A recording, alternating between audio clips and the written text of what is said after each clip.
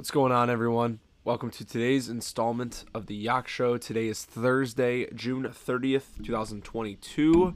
A lot to talk about today. We are going to be talking Major League Baseball and college baseball. The Ole Miss Rebels are the champions of the college baseball world. Along with that, we have some Cubs talk, a couple bench brawls in the last week. Freddie Freeman returned to Atlanta, a couple key injuries to a couple NL All-Stars. And this week, I know I mentioned it in last week's show, but I never managed to bring it up because of all the draft talk. I promise I will be giving out my current All-Star Game ballot for baseball. From there, the NBA, this is another big day in basketball. Last Thursday, we had the draft. This Thursday, free agency starts in about 4 hours. We're going to be talking about trades and rumors. A big trade with an all-star happened yesterday. To also talk about all the rumors around the league, and obviously I'm going to talk about the Bulls, and we're going to review last week's draft. And then last but not least, we have crowned a Stanley Cup champion in the National Hockey League, and the Blackhawks have a new head coach. Stick around for all the details, all this and more on today's installment of the Jach Show, which starts right now.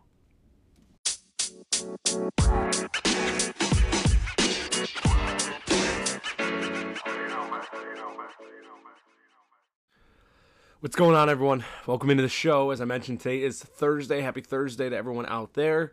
Upcoming holiday weekend. Very excited for the 4th, which is next Monday. So let's just get into it, man. Let's talk some sports. Super exciting week. The Ole Miss Rebels are the champions of college baseball here in 2022. This team you'll never see anything like it ever again.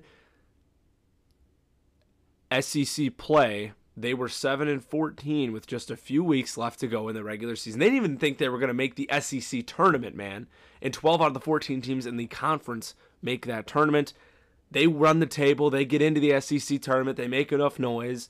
They are one of the last 4 teams picked in the big field of 64. They run the table. They win their regional in Miami. They take the super regional in Hattiesburg and Southern Miss. And then they only lose one game in Omaha to Arkansas. They sweep Oklahoma in the best-of-3 final. Congratulations to Coach Mike Bianco, man. So excited for him. I've been following this program in and out for the past few years. I love the way Coach B runs things over at Ole Miss. He's more than just a coach. He's a great leader. And all the guys, they had seniors come back. Tim Elko, Kevin Graham, guys who could have gone and played pro ball. They decided to come back because they knew they had unfinished business to have and done at Ole Miss. They take care of it. They win a national championship. And the pitching for Ole Miss was absolutely outstanding. The most outstanding player of the tournament, Dylan DeLucia, he threw a complete game shutout in the winner-go-home game against Arkansas to get them to the final. And then their southpaw, Hunter Elliott, shoved it in game 2 to clinch them a World Series championship.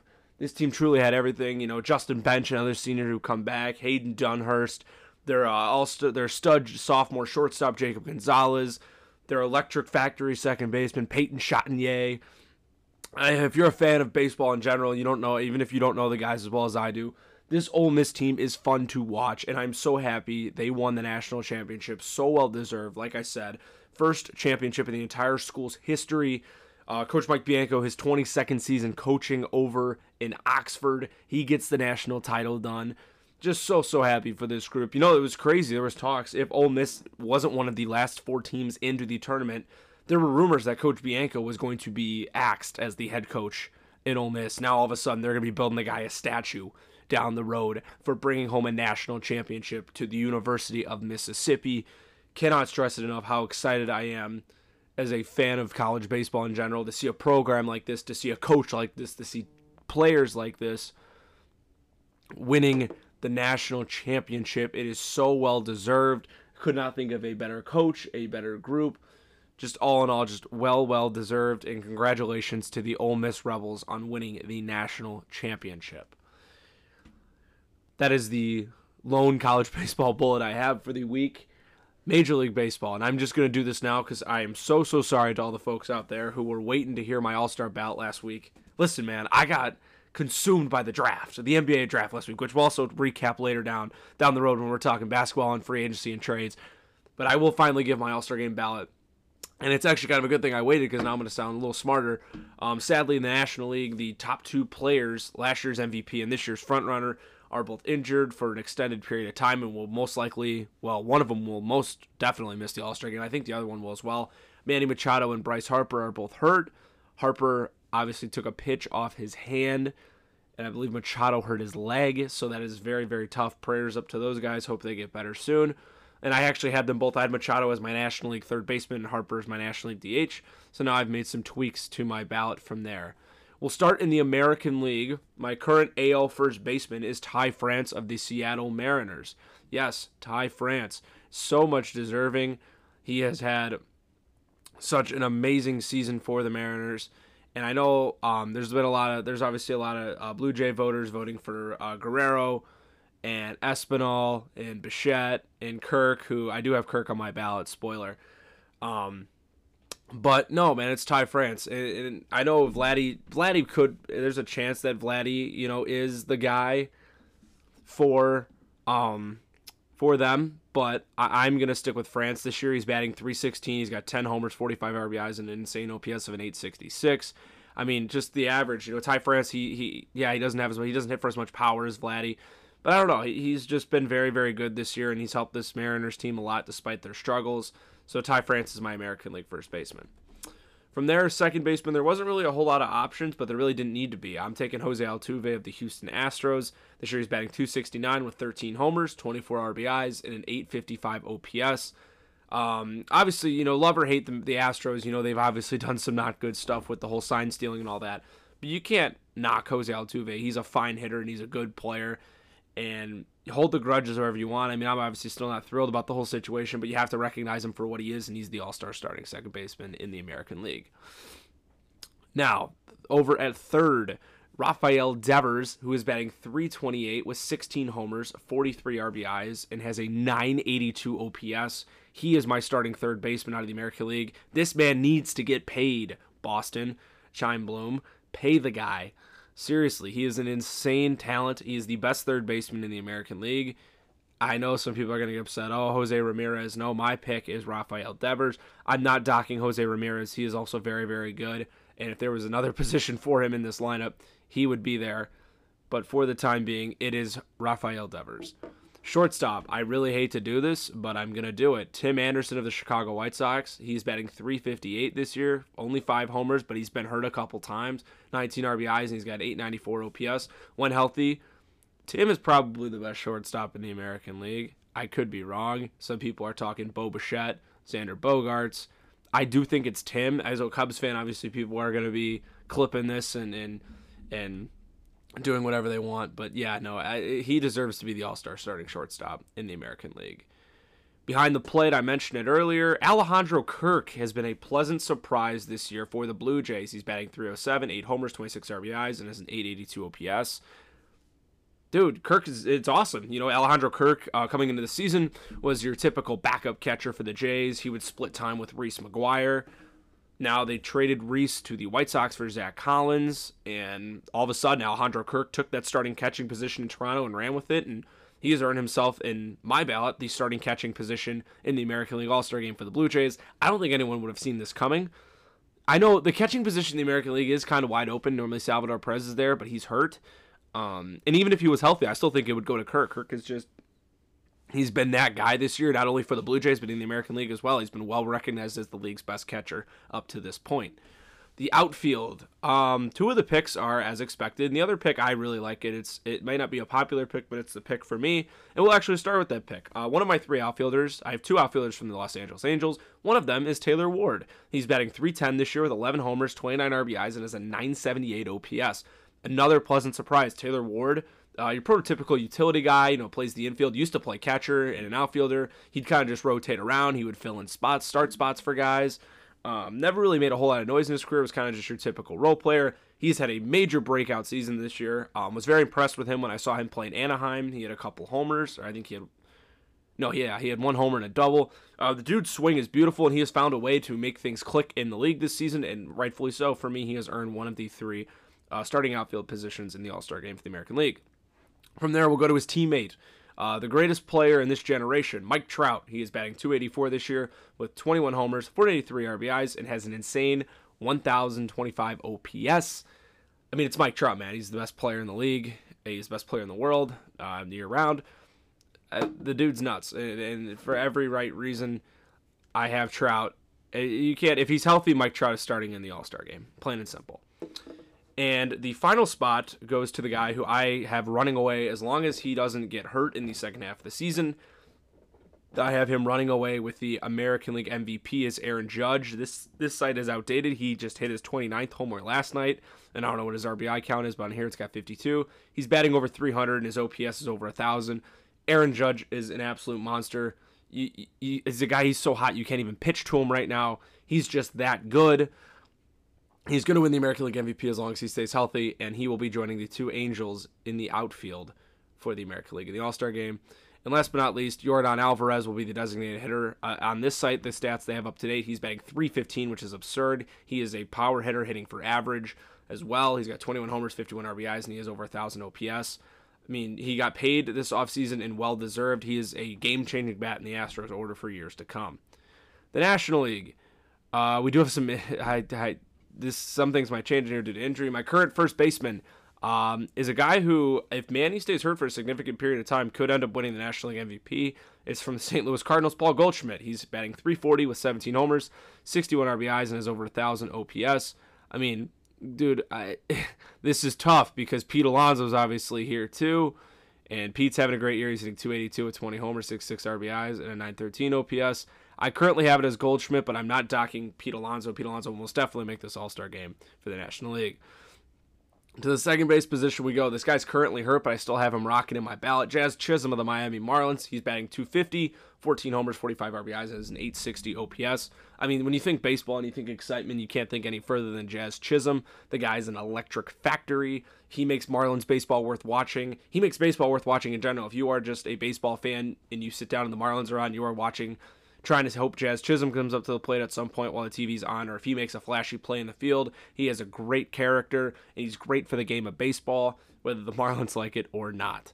Now, third base, I mentioned earlier in the show I had it as Machado, but now that he's most likely going to miss the All-Star game, I had to change it up. I will be taking another St. Louis Cardinal. I have Nolan Arenado, who's currently batting .281, 14 homers, 48 RBIs with an .866 OPS. Nolan's having a great year as well, and I think he would have made the All-Star game as a reserve, but due to Manny's injury, he now slides into the starting role. And the Cardinals are up in the standings in the NL Central, and Nolan and Paul Goldschmidt, the corner infielders who I have starting at both spots for the National League, are a big reason for that. My current shortstop vote for the National League is Dansby Swanson of the Atlanta Braves, is having a great first half. He's batting over 300 with a dozen homers, 41 RBIs, and 868 OPS. Dansby's finally taken those leaps. He's finally starting to look like that number one overall pick that he was way back when. And it's good to see, and he's good for the game of baseball. Dansby's another fun player to watch. The catcher, how can we not love this guy? From the Chicago Cubs, Wilson Contreras. He's batting, on this site, they have him at .264. That could have changed. He hit his 13th homer of the year last night, and his OPS is over 870. It's really going to break my heart when they trade this guy, especially because he gathered his 600th hit as a Cub, or in the league last night. It's obviously all as a Cub. And he goes, I want to have another 1,000 as a Cub. And it's just really heartbreaking because the ownership doesn't care and they're going to trade him. I really hope something can get worked out on the extension front, but we all know deep down that's just not going to happen. But in the meantime, he will be representing the Cubs as a starting catcher for the NL in the All-Star game. My three outfielders. One, I have Ronald Acuna Jr. of the Atlanta Braves. He's one of the faces of baseball. He most definitely deserves it. He was hurt in the beginning of the year, so his numbers in terms of homers and RBIs are a little deflated, but that's obviously why. Currently, he's batting .275 with 7 homers, 18 RBIs, and 823 OPS. Joining him, I have Mookie Betts of the Dodgers, who is currently hurt, so if he's not healthy, he'll obviously need to have a replacement come All-Star time. He's currently batting .273 with 17 bombs, 40 RBIs, and an 884 OPS. Now, who could replace him if he's not ready to go? Charlie Blackmon of the Rockies is having a really good year. He's currently batting .266 with 11 homers, 38 RBIs, and a 779 OPS. Mark Canha's hitting for a great average. I think he could definitely be considered. But I think other than that, man, I really don't know. Ian Happ, there we go. I think Happer, a little Cubs bias here. I mean, the dude's batting .290 right now, and his OPS is over 860. I think he should make the All-Star game as a reserve. But hey, if enough players get hurt in the outfield, Happer might even be a starter in this league, or in this game, I should say. Jach Peterson is also having a great year. 271, 16 homers, 38 RBIs, and a 919 OPS. So I think Happ and Peterson should both be highly considered for this spot. Brian Reynolds is a guy up there as well. So those are just a few that you can look at. Juan Soto's he's kind of been in and out with injury, but I definitely think you give him a look as well. And then my last pick for the NL outfield, so obviously you know that if I didn't pick any of those guys, this is the pick here. Brandon Nimmo of the New York Mets. I'm going to catch a lot of smoke for this one, but I've seen this as a common pick, and I can understand why after watching his game. He's hitting 268, only 4 homers, but 22 RBIs and a 770 OPS. He's getting on base a lot for the Mets, and he's helping them a lot in that front, and his defense has been outstanding for them this season. And then lastly, my DH for the NL was Bryce Harper, but I will be having Wilson Contreras' younger brother, William Contreras, joining him, as he is the current second place holder for votes for the DH in the NL. He's batting 275, 9 homers, 18 RBIs, and has an insane 948 OPS. And I just think it is well deserving on that front. But like I said, I do have some kind of regrets picking my my outfield for the NL. There's definitely other guys that could be in there and should be in there. Like I mentioned, if I had any replacements for Nimmo due to just production or bets due to injury, Jach Peterson and Ian Happ are my 2 guys in that respect. So current All-Star ballot for me. However, I think the outfield for the NL, I just read it over and it's kind of flawed. So yeah, Happ and Peterson should definitely be getting looks in replacement of either Nimmo due to production or Betts just straight up because of injury. So other talks. Let's talk Cubs baseball. I was at Wrigley Field on Tuesday night. It was a very disappointing game for the Cubs. The bullpen, Rowan Wick, was just absolutely brutal. He came in to relieve Keegan Thompson, who I felt like threw the ball relatively well. Obviously made a couple mistake pitches, but that's going to happen. Thompson went 6 1/3, 8 hits, 4 runs, 8 punch-outs, did not walk a guy. Wick came in and proceeded to give up a 3-run jack to Jonathan India, all with 2 outs. Or actually, that was with 1 out. Wick couldn't even make it out of the 7th inning to relieve Thompson. So they had to bring in Brandon Hughes, who threw the ball really well. And then Mark Leiter Jr. threw the final 2 innings. It was actually quite impressive. So yeah, the pitching, the bullpen really just kind of blew it for the Cubs here. However, the offense left so many runners on base. Christopher Morel struck out 4 times in the leadoff spot.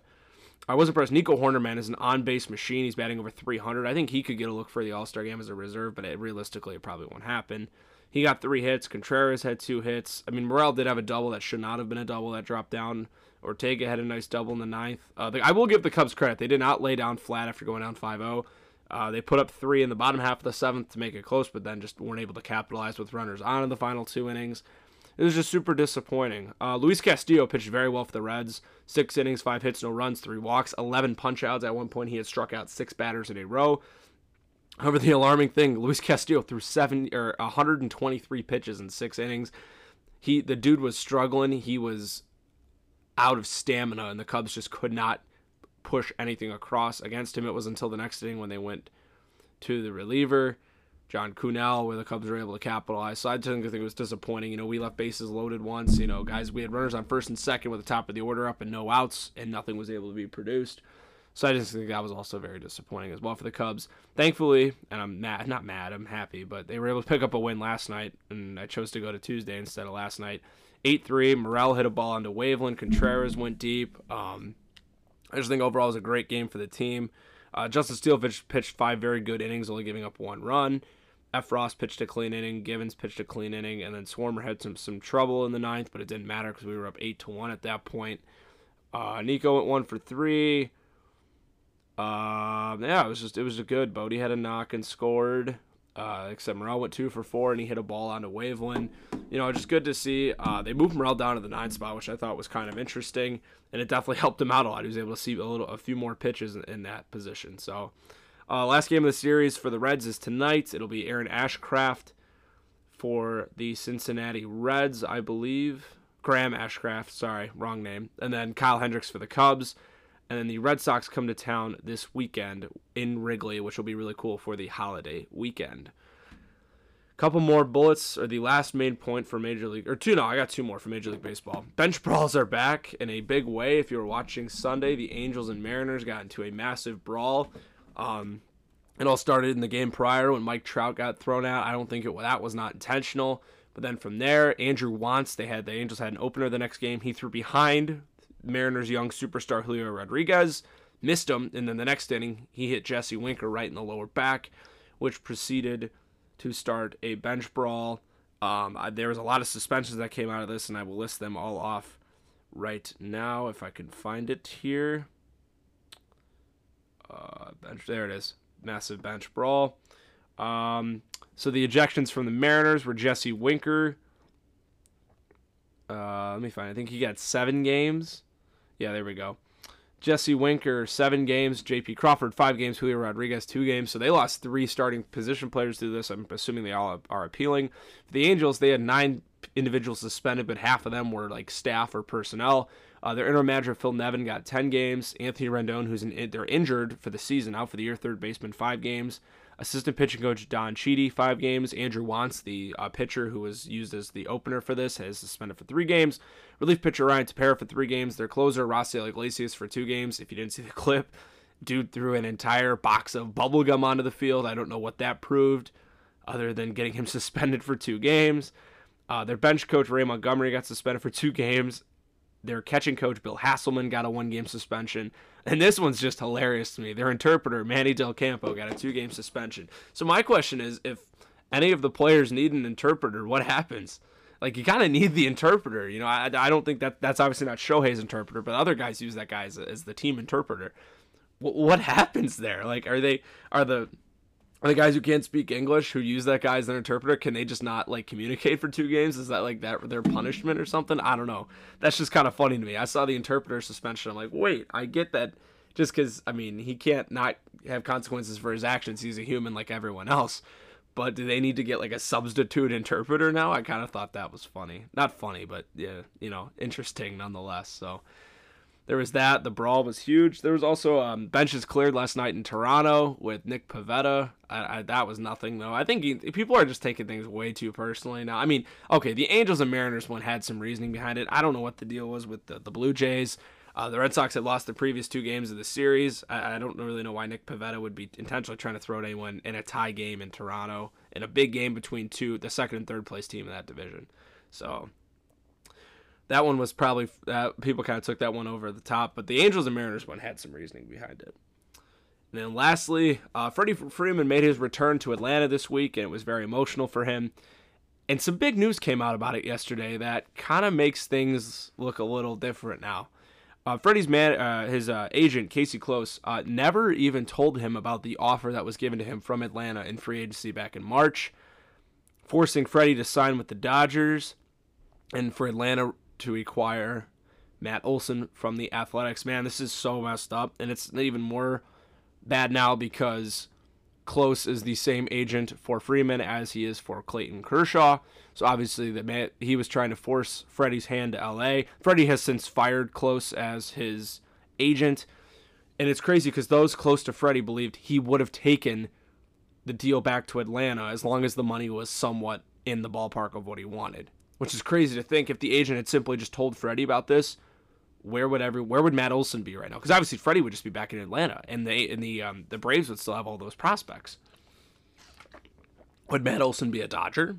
That's the question you ask yourself.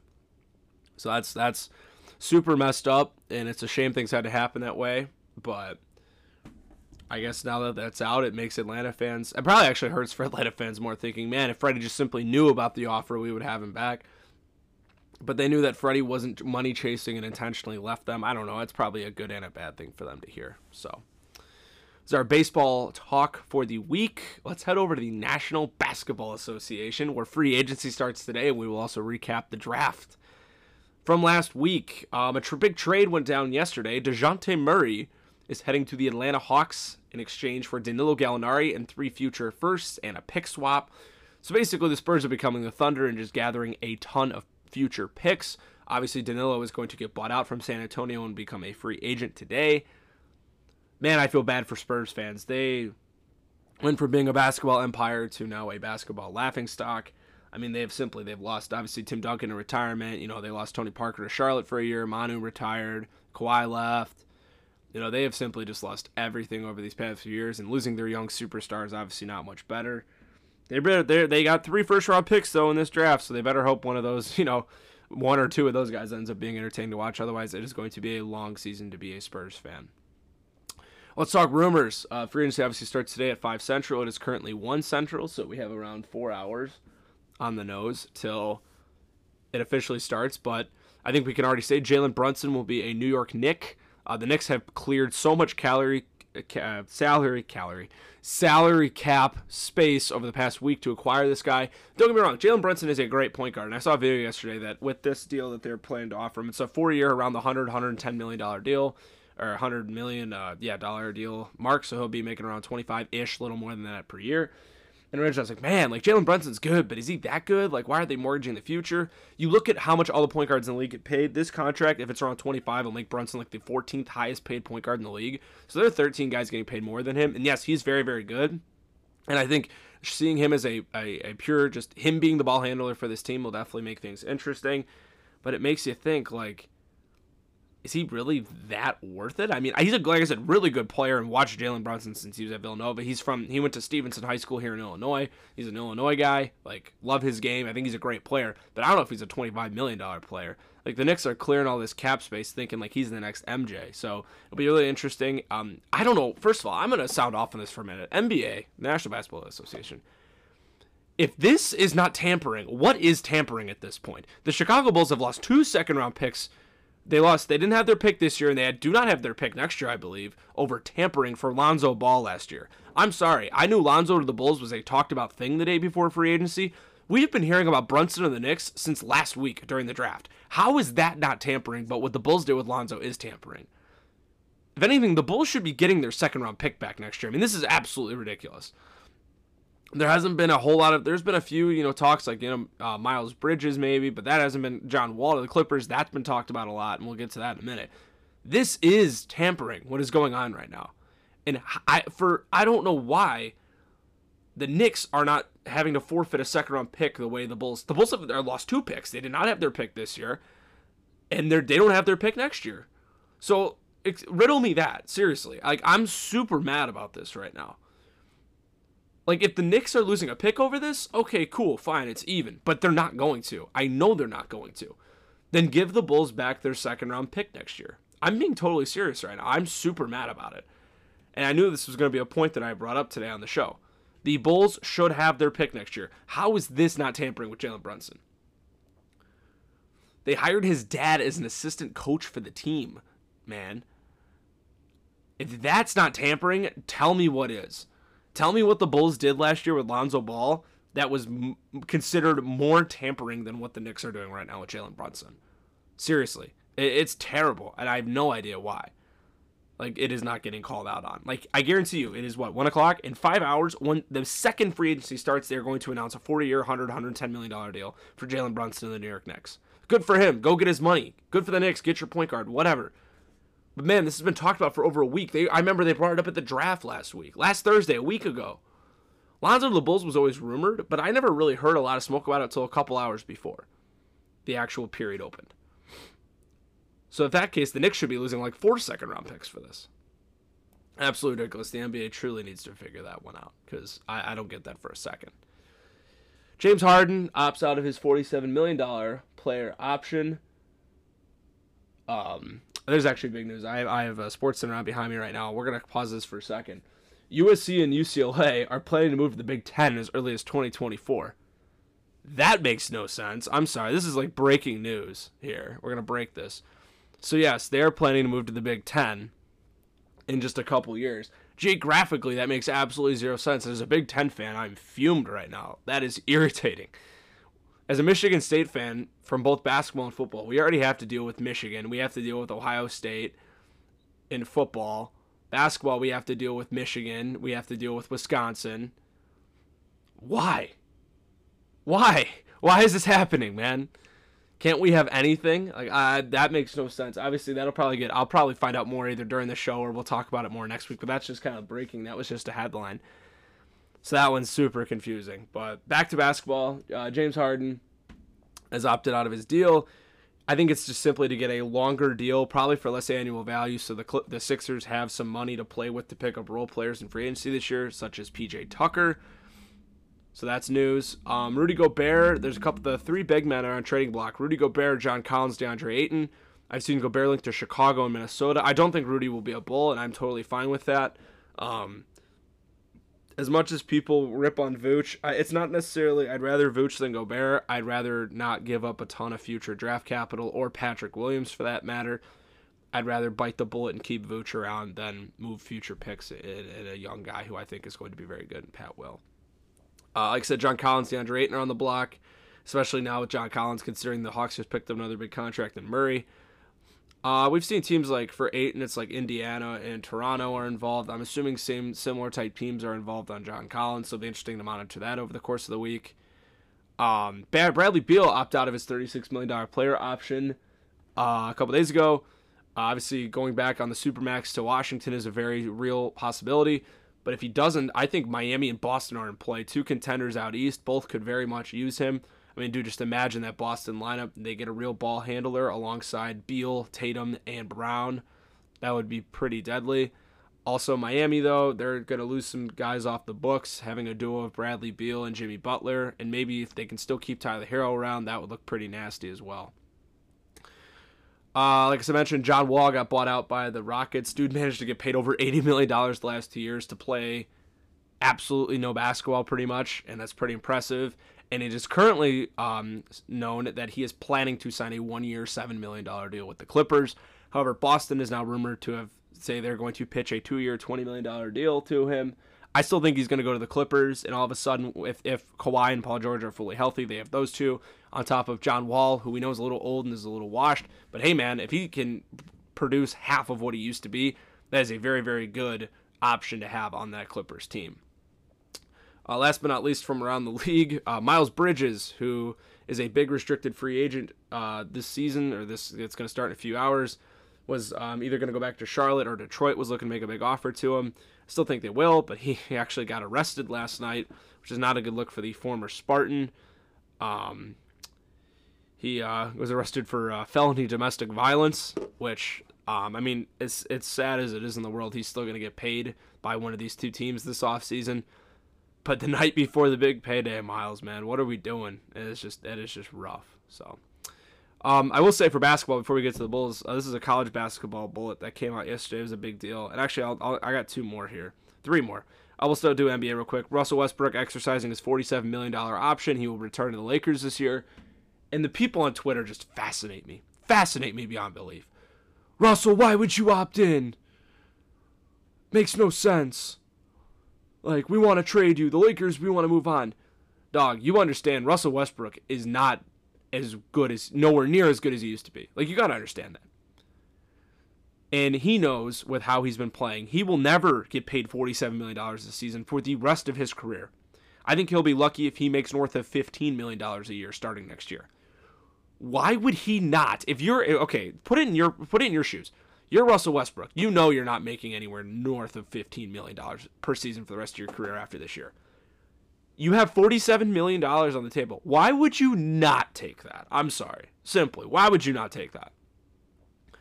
$47 million. And he knows he'll probably end up just being like what John Wall's doing right now. That'll kind of probably be how Russell Westbrook pans out for the rest of his career. He's not going to leave any money on the table. He's not doing it to get back at the Lakers. He's not doing it because he's a bad guy. He's doing it just to be financially responsible and to go get his money. You have to understand that's what the business these guys are in for, is to go get their money. And that's what he's doing right now. Plain and simple. So that's why he took the $47 million option. He didn't take it to, oh, I'm going to screw the Lakers over. No, he wants to get paid like everyone else. And especially because he knows he is not getting near this contract ever again. So yes, he's going to take the money that is there for him. That's just logic. That's just plain and simple. And if you don't understand that, I don't know what to tell you. Another NBA note, Jazz have hired Boston Celtic assistant Will Hardy to be their head coach. Young guy, 34 years old, after the departure of Quinn Snyder, hoping to turn the tide in Utah if he's able to keep guys like Donovan Mitchell and Rudy Gobert. It'll be interesting to see if that team functions any differently with a similar roster. Obviously, the league seemed to have them figured out toward the end of the regular season and in the playoffs last year. So if a fresh face like Will Hardy, a younger guy, might seem to know a little more analytics of the game, it'll be interesting to see how things may change in Utah. Lastly, college basketball. This is a big one. Imani Bates, former 5-star prospect, after a year in Memphis and then chose the transfer portal, has transferred to Eastern Michigan University over the likes of Louisville and Michigan and others. He originally committed to my Michigan State Spartans when he was in high school, committed to play for Penny Hardaway at Memphis, did not go the way he wanted it to go. Now he's heading back home. This one's a head scratcher, but then again, once it was in his final 6, one of my friends texted me, oh, Imani Bates to Eastern Michigan. Why are they even in there? Like, he's obviously going to go to Louisville. And I thought he was going to go to Louisville for the longest time. But I texted back, Eastern Michigan will be in his final 3. He's from there. Why would he have Eastern Michigan on there just to have them on there? He had intention of literally considering them as a main option. Look at this, man. I mean, Eastern Michigan basketball is going to be worth watching this year. Imani Bates is there. I don't know if this makes him a better player. I don't know if this propels his stock to the league. But he's not going to have any trouble playing. He's going to play. He's probably the best player. Not probably. He is the best player this school has ever had. I guarantee it, obviously. He made a decision for him. He's betting on himself. It's going to be known that Imani Bates is at Eastern Michigan. So maybe for him, it's like, hey, scouts are going to have their eye on me because I'm at a small school. And they know. They're always going to be like, oh, where's Imani at? Where's Imani at? He's at Eastern Michigan. He's averaging 25 points a game. And then maybe he'll lead them to the tournament, and then they'll be a small school 13 seed in the tournament. They're playing, Florida in the round of 64 as a 4 versus 13 matchup. Just throwing that out there, Oh, look at Imani Bates. He's here, former 5-star, committed to Michigan State, decommitted at Memphis, and now he's here. That's how he wants to get his name on the map. It's a different route, but I respect it, and we'll see what happens for the kid. So, let's talk Bulls basketball. Free agency, just a few hours away. Tony Bradley's back. He came back on his $2 million option for the season. I guess we need someone to keep the end of the bench warm for Levine during timeouts. So, might as well be Tony Bradley, I guess. For those of you who don't know, Tony Bradley was my least favorite player on the Bulls last year, with all respect to him. And now here he is. He's back, I guess. So. All right, Tony. I'm not gonna bash the players. I obviously got frustrated with watching him play last year, but I genuinely want the best for him, and I want him to do what he can to help this team win. So there's that. Now, reports of free agency. Oh, who do we want to get? I look the rumors. Who do we want? Well, the Bulls are basically talking to anyone that'll listen. Here are the free agent shooters and wings that they're going to contact: Lou Williams, Dante DiVincenzo, Ken Bazemore, Victor Oladipo, Wesley Matthews, Joe Ingles, TJ Warren, Nick Batum, Otto Porter Jr., and Kyle Anderson. What big guys are the Bulls have been reaching out to and are going to talk to when things open up? Mitchell Robinson, Mo Bamba, JaVale McGee, Dwight Howard, Isaiah Hartenstein, Hassan Whiteside, Thad Young, Chris Boucher, Jalen Smith, and Bobby Portis. Now you go to me, Andy. On that list, who do we want? Who's realistic, who's not? Mitchell Robinson's not realistic. He's going to be going back to the New York Knicks. I almost guarantee it. Victor Oladipo would be sweet, but I think we don't have the funds to bring him in. If we have the funds to bring him in, but that would mean we would bring nobody else in, and we need to prioritize bigs at this point. So it's plain and simple. My 4 guys that I have on our list, 4 guys that I mainly want. I want Danilo Gallinari. I think it's going to get done. There's been rumors that he is as the Bulls have very much reached out to him, and I think we're going to get Gallinari. I really do. I want Andre Drummond on a veteran minimum, which I don't think he's going to sign for, but a man can dream. And then the last piece, I want one of 2 of these guys. So I want 3 players. I want 2 bigs in Gallinari. One big is Drummond. The other big is either Mo Bamba or Isaiah Hartenstein, and I want them both on at least 3-year deals. Either one of them. We're not getting them both, but I want one of the 2. So my dream free agency is the Bulls to get a 3-and-D shooting small forward in Danilo Gallinari. He fits perfectly. He fits an extreme need that we have. Andre Drummond, a glass cleaning bag on a cheap contract off the bench. And then I want Mo Bamba or Isaiah Hartenstein. One of the 2 would be great. Now, you go, oh, what other bigs, what other shooters do you like? What other wings? Otto Porter coming back would be cool. Kyle Anderson's fine. Nick Batum's great. Other than that, I really don't have any interest in any of those wing players that they talked about. Other bigs, Thad Young coming back would be cool if we couldn't get Drummond. People are saying Bobby Portis. You just realize he's going to re-up in Milwaukee for like 10 to 12 mil a season, so that's obviously off our books. And then if we can't get a Drummond, I definitely think we target a guy like a JaVale McGee or a Dwight Howard just to clean the glass off the bench. Just need a big physical body to get boards and block shots, and one of those three guys can do it. But obviously I prefer Drummond. He's more accomplished, and just overall I like his game better. So it's kind of where I'm at with the Bulls. If you follow my blog on Blogspot, the Changeup Chronicles, I will most likely be blogging about the guys that we sign and my thoughts on them. So stay tuned to that. Look up the Changeup Chronicles on Blogspot for more. I guess we could talk about this real quick before I review the draft. The Kyrie saga is over. He's opted into his $36.4 million option, or his 37, whatever it was, $37 million option. So I'm assuming the Knicks are going to stay or the Nets are going to stay intact this season. Whatever, cool, fine. It really didn't affect me in any way. And the Nets are back, so it's another team for the Bulls to watch out for this season. The draft, man, was so awesome. I loved watching the draft. I watched every single pick. If you don't believe me, just ask anyone that I was with. I was there for every single pick. So let's just dive into it. Let's review the draft, the first round, and then I'll just go over key second-round picks and a two-way signing for the Bulls that I really, really like. So with the first pick in the draft, the Magic selected Paolo Banchero out of Duke. I could not believe this. This all came down to the last 10 minutes before the pick was made. I thought it was going to be Jabari Smith. Instead, it was Paolo. And, I mean, honestly, the Magic are fine. Any of these guys would be great. And they just got their guy. The Magic preferred Paolo at the last second, and they snagged him. So good for them. They got their guy. Ooh, another big man for the Bulls that's on the looks.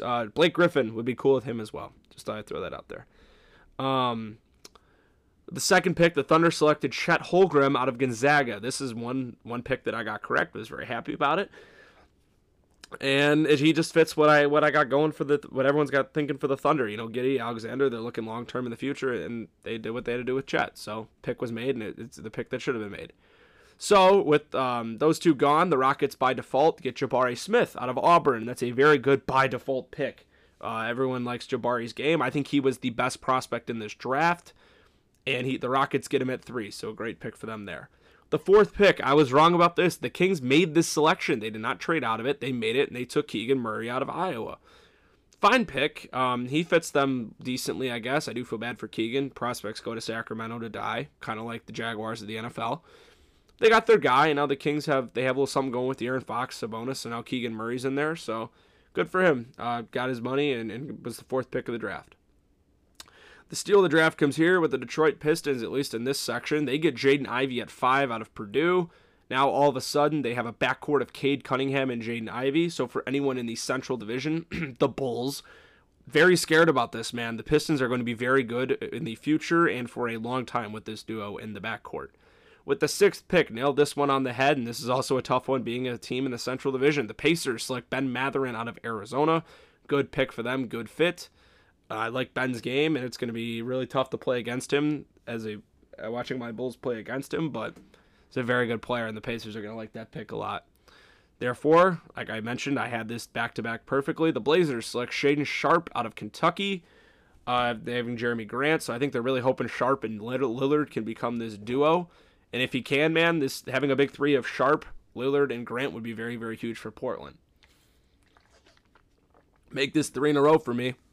With the 8th pick, the Pelicans select Dyson Daniels out of the G League Ignite, and I talked about this last week. He just fits it perfectly. He's like a mini Lonzo Ball. He facilitates well. He's a good ball handler. He moves in offense very, very well. And now he gets to have Zion, Brandon Ingram, and CJ McCollum. He's got a lot of guys to work the ball to, and he's a great on-ball defender. 9th pick, the Spurs kind of shocked everyone a little with this one. I had this guy going 19 in my mock. Jeremy Sohan, saying the name right. And I also want to apologize when talking about the 2021 draft last week. I kept calling Evan Mobley Isaiah Mobley. Isaiah Mobley was in this draft, and we'll talk about him in a little bit. It was Evan Mobley, so I messed up a couple names. Sohan to the Spurs out of Baylor. It must have been something that Popovich liked. So they reached up and got their guy, and he became a top 10 pick in this draft. Another one that I nailed on the head, the Wizards at 10 take Johnny Davis out of Wisconsin, and if Bradley Beal leaves, he'll just literally slide into his slot perfectly. OKC did some things here. They obviously had the 12th pick, but with the 11th pick, the Knicks drafted Ousmane Dieng out of from the New Zealand Breakers. However, they traded it to OKC for 3 first-round swaps next year, so OKC basically getting rid of all the picks that they didn't really like. And so I had Dang going 12 to the Thunder, so I guess the Thunder get him anyways, but they get him at 11. And then after that, they take at 12, the Thunder select Jalen Williams, the guard out of Santa Clara, so he rose even higher into the lottery than I thought. So the Thunder get 3 picks in the top 12 with Chet, Ousmane Dieng, and Jalen Williams, all guys they're banking on for potential. With the 13th pick, the Charlotte Hornets select Jalen Duran out of Memphis, and then was traded away to Detroit in a 3-team deal, and the Knicks in this deal also sent Kemba Walker to Detroit, who has since been cut and will be a free agent this afternoon. So look at this for Detroit. They walk out of this draft with Jaden Ivey and Jalen Duran, so they have a mini young big three with Cade Cunningham, Jalen Duran, Jaden Ivey. They also have Sadiq Bey and Isaiah Stewart. Detroit has this young nucleus absolutely growing. Another pick I got here at 14, the Cavs select Ochai Agbaji out of Kansas. It's a wing. They don't need big men, and they really didn't need any guards, so they just kind of needed wingers, and Ochai fits that mold perfectly. At 15, the Hornets get their big guy after trading away Duran in a deal. They get Mark Williams out of Duke, which I think LaMelo Ball was a huge fan of, and if Miles Bridges sticks around, they'll have those two. With PJ Washington and Mark Williams, it's a solid little young lineup running for the Hornets. At 16, the Hawks get a steal here. AJ Griffin from Duke slid all the way down, and all of a sudden they have their 2 guards with Murray, all-star guards with Murray and Young, and now this young wing sharpshooter in AJ Griffin. At 17, this one really hurt as a Bulls fan, have the 18th pick, but I liked our pick anyways. The Rockets select Tari Eason out of LSU, so the Rockets are doing very, very good for themselves up to this point. They have both Jalen Smith and Tari Eason, 2 very good picks made in the top 20. And at 18, the Bulls select Dalen Terry out of Arizona. At this point, after Eason went, I didn't really have a huge preference. I would have been okay with Malachi Branham out of Ohio State. I didn't know Terry was even a possibility, but now once he got picked and once I read into it, I was like, all right, I'm cool with this. EJ Liddell was obviously around as well. But I'm okay with Dalen Terry, 6'7", guy from Arizona who can guard and play positions 1 through 3. I think he'll be a nice little role player for this squad in the coming years, and hopefully he can develop into be something much bigger. With 19, Jake LaRavia got the name right this time. We talked about him. I had him going in the last 3 picks. He rose into a top 20 pick, selected by the Timberwolves. His rights were traded to Memphis. It's a good story out of Wake Forest. At 20, the Spurs get a really good value pick here. They get Malachi Branham, the wing, out of Ohio State. So up to this point, they had Jeremy Sohan and Branham. They're really just trying to go young, and I think a couple players with a lot of looks like these two are going to bode well for Popovich's group. At 21, the Nuggets select Christian Brown, the national champion from Kansas. Love this pick as a bench guy, the sharpshooter. He's a little bit older. He's a little bit more experienced. And I think it helps for a team like the Nuggets who have playoff aspirations and hope to make a title run here in the next few seasons. At 22, his rights were traded to Minnesota, but the Grizzlies picked for the Timberwolves and took Walker Kessler, the big 7-footer out of Auburn. Great pick for Minnesota. This is basically just a lottery ticket pick, and they're maybe hoping in the long run Kessler can slide in next to Karl Anthony Towns. Next pick, the Sixers drafting but trading to Memphis, David Roddy, the small forward out of Colorado State. Memphis did very, very good in this first round, getting LaRavia, Roddy, and then they got one more, I believe, coming, or no, second rounder they had. But very, very good pick on that front. At 24, this pick, the Bucks. I was upset because I like this guy's game a lot, and it's going to be tough playing against him as a Bulls fan.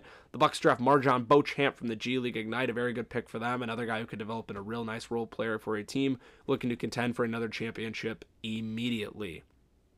The Spurs round out their 3 picks in the first round by taking Blake Wesley out of Notre Dame, the freshman at 25. Wesley kind of slid a little for his value, so once again, I think this is a pretty good value pick for the Spurs, especially a team picking on potential. So they get Wesley. The Spurs round out their first round with Jeremy Sohan at 9 from Baylor, Malachi Branham at 20 from Ohio State, and Blake Wesley at 25 from Notre Dame.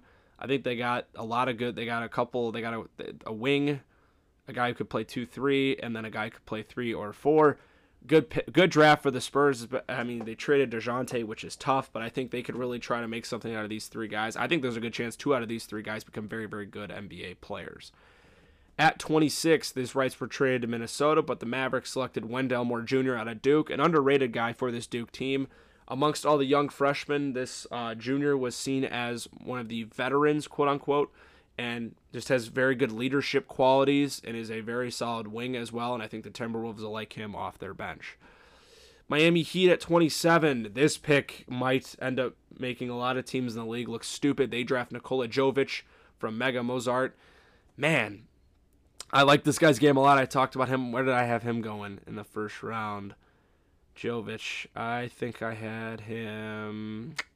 I don't remember, but I had him going in the first round. Miami getting him, they're probably losing Victor Oladipo and PJ Tucker. He slides in perfectly, and I think he has potential to be an actual starter in this league. At 28, the Warriors draft Patrick Baldwin Jr. out of the University of Milwaukee, Wisconsin. It's a good pick for them. I understand this for the Warriors. They're picking on potential. They're picking on upside, and Patrick Baldwin has that, and I think if there's a situation for Baldwin to go to, this was a good spot in Golden State. Houston ends their first round here. The Grizzlies pick, but it ended up in Houston's hands. Ty Washington Jr. out of Kentucky, a very good point guard, a very good ball handler, amazing value for Houston. They round out their first round with Tari Eason at 17, Ty here at 29. And they obviously got Jabari Smith at 3. Put those 3 guys up with Jalen Green. Houston's got a young nucleus grooming there. And lastly, Denver gets another first rounder here at 30 by drafting Peyton Watson out of UCLA. So a lot of good picks made here in this first round. This is a very good first round, a very good draft that I have a lot of hopes for, and I think a lot of guys will end up turning out pretty well. Some second round shout-outs. The Pacers at their first pick in the second round took Andrew Nembhard out of Gonzaga. It's a good pick. I like him a lot. Caleb Houston, the sharpshooter from Michigan, went second in this round to Orlando. Arizona big man Christian Koloko is a Raptor. I think that's a very good upside pick as well. Pretty funny here at 34, the Thunder took Jalen Williams out of Arkansas. Obviously, you don't remember just a few minutes ago. And with the 12th pick, they took the guard out of Santa Clara named Jalen Williams. So the Thunder somehow drafted 2 guys with the same name, just different spellings. Santa Clara's Jalen Williams is Jalen, and Arkansas's Jalen Williams is Jaylin. Shout out to Sparty Go Green. The Lakers took Max Christie with pick 35. I'm hoping that's a good spot for him and he can develop. I honestly could see him playing in the G League for a little bit this year, as maybe they send him down there and work on things a little before he becomes a role player. I just hope Max doesn't get overwhelmed with being on a team practically coached by LeBron James, because you know how controlling that guy can be at times. Other picks here, Jaden Hardy at 37 to the Mavericks. That's a great pick for Dallas in terms of second round. I think I had a first round grade on Jaden Hardy. Other guys had a first-round grade on are in here as well, but that's a very good pick for Dallas. A lot of upside there.